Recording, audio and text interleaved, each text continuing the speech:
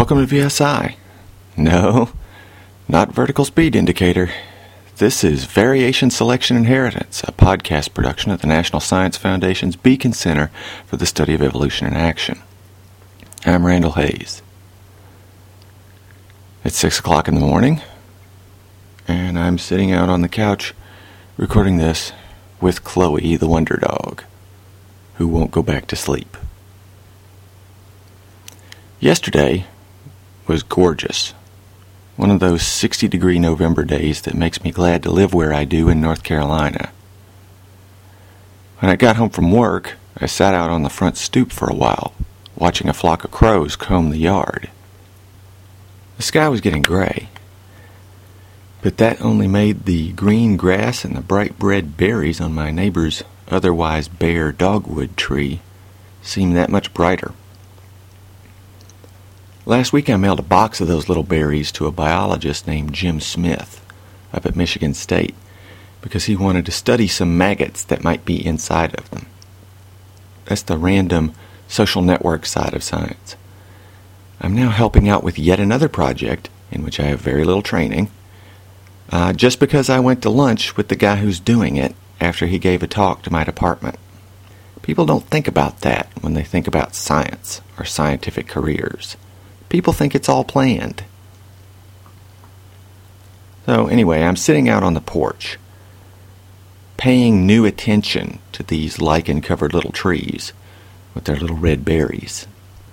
And I started thinking, in terms of calories, the fruit might be an even bigger investment for the plant than the flowers and their nectar. In other words, based on the energies the trees put into cultivating those relationships, the birds who spread the seeds must be even more important from the plant's point of view than the bees who pollinate the flowers. That's interesting. Economists and policy types who talk about valuing ecological services are very worried about bees right now, mostly because they pollinate our food crops. But I've never heard anyone try to put a value on the dispersal of seeds by birds. A shift in perspective can make you ask whole new sets of questions. Like, does a plant even have a point of view? That's a tension that has always run through the science of biology. There's one group of people, the naturalists, who think that being subjective is a good thing, who want to, in some sense, become the creatures they study to gain insight into how they see the world. Then there are the dissectors, who think that being subjective takes away from being objective, from viewing the creatures they study as interesting objects. Sort of by definition, you can't have a relationship with an object. And dissectors don't want relationships with the things they study, for the most part. Relationships are messy and difficult. They get in the way of seeking the truth.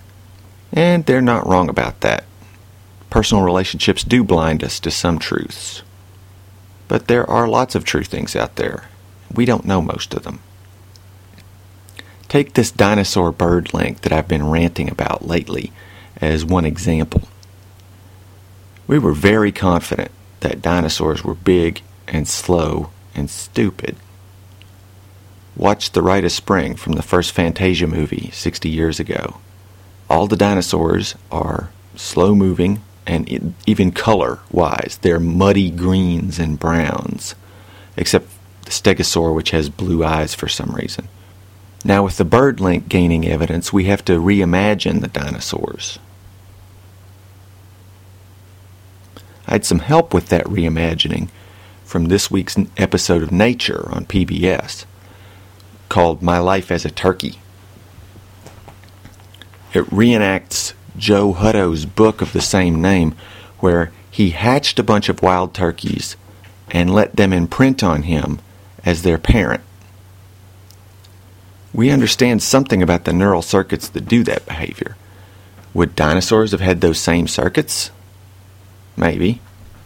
If you watch this documentary online, notice the sinuous motion of the long, scaly legs of the turkeys as they picked their way through the fields and woods. Dinosaurs might have moved their feet like that, curling their toes up into partial foot fists and then spreading them again on the downstep. Watch their iridescent feathers shimmering and flashing in the Florida sunlight. Watch them rub on their keeper and sleep in his lap while he scribbles on a pad. Would some dinosaurs have acted like that? Maybe. Of course, there are important differences, too. Turkeys bob their heads forward and back as they walk to keep their balance. You might have seen pigeons doing the same thing, only faster. Dinosaurs, on the other hand, had long, heavy tails to balance their long necks and toothy heads, so they would not have needed to make that same motion. Many of them also had hands. That would have changed the way they moved, too. The game is always not to take any one metaphor too far. To be flexible and playful at one moment to generate your hypotheses, that's the variation part, and the next moment to switch over to being rigid and logical and select from those possibilities. It's a constant and difficult mental balancing act. My son thought this was one of the best episodes of nature he'd ever seen. His second grade class, a couple years ago, hatched some chicken eggs in an incubator, and from that experience, he really connected with the turkey chicks in the video as they fell out of their shells, weak and wet and blinking their black eyes. He started talking about a pet bird. When I was a kid, Walt Disney made a lot of nature documentaries in addition to their animated films, and those were all about making the animals seem as much like humans as possible. And apparently that really appealed to a certain demographic. My mother-in-law tells this story about how people in Yellowstone around that time would do just insane things, like putting jam on the baby's face so they could get a picture of a friendly wild bear licking the jam off the baby, just like Baloo from the Jungle Book. Later on, of course, the fashion and nature films shifted to a more religious way of looking at animals, where they're different from us, like angels, and like angels, morally better than us, with our pollution and our greed and our violence. I'm thinking of movies like Never Cry Wolf and Gorillas in the Mist. Personally, I like both kinds of those movies. I like being reminded that nature is big and I am small. I think that's an important message. But I can see where a 9-year-old might get more than enough of that particular message just from being 9. The other thing that comes across in Joe Hutto's experiences is that these are wild turkeys. They hunt. They fight. They fly. They're not stupid farm animals.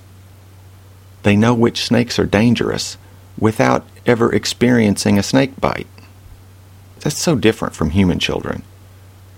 They have to learn that most snakes are nothing to be afraid of. And the difference I'm talking about is not the fear which we share with the turkeys, but the selective and specific nature of that fear. I find that really fascinating.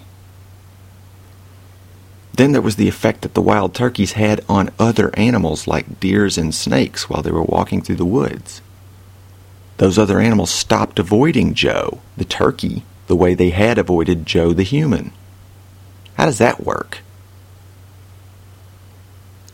I've only seen a wild turkey once in my life. Ironically enough, it was here in town, crossing the road at dusk as we were on our way home from our Aikido class last fall.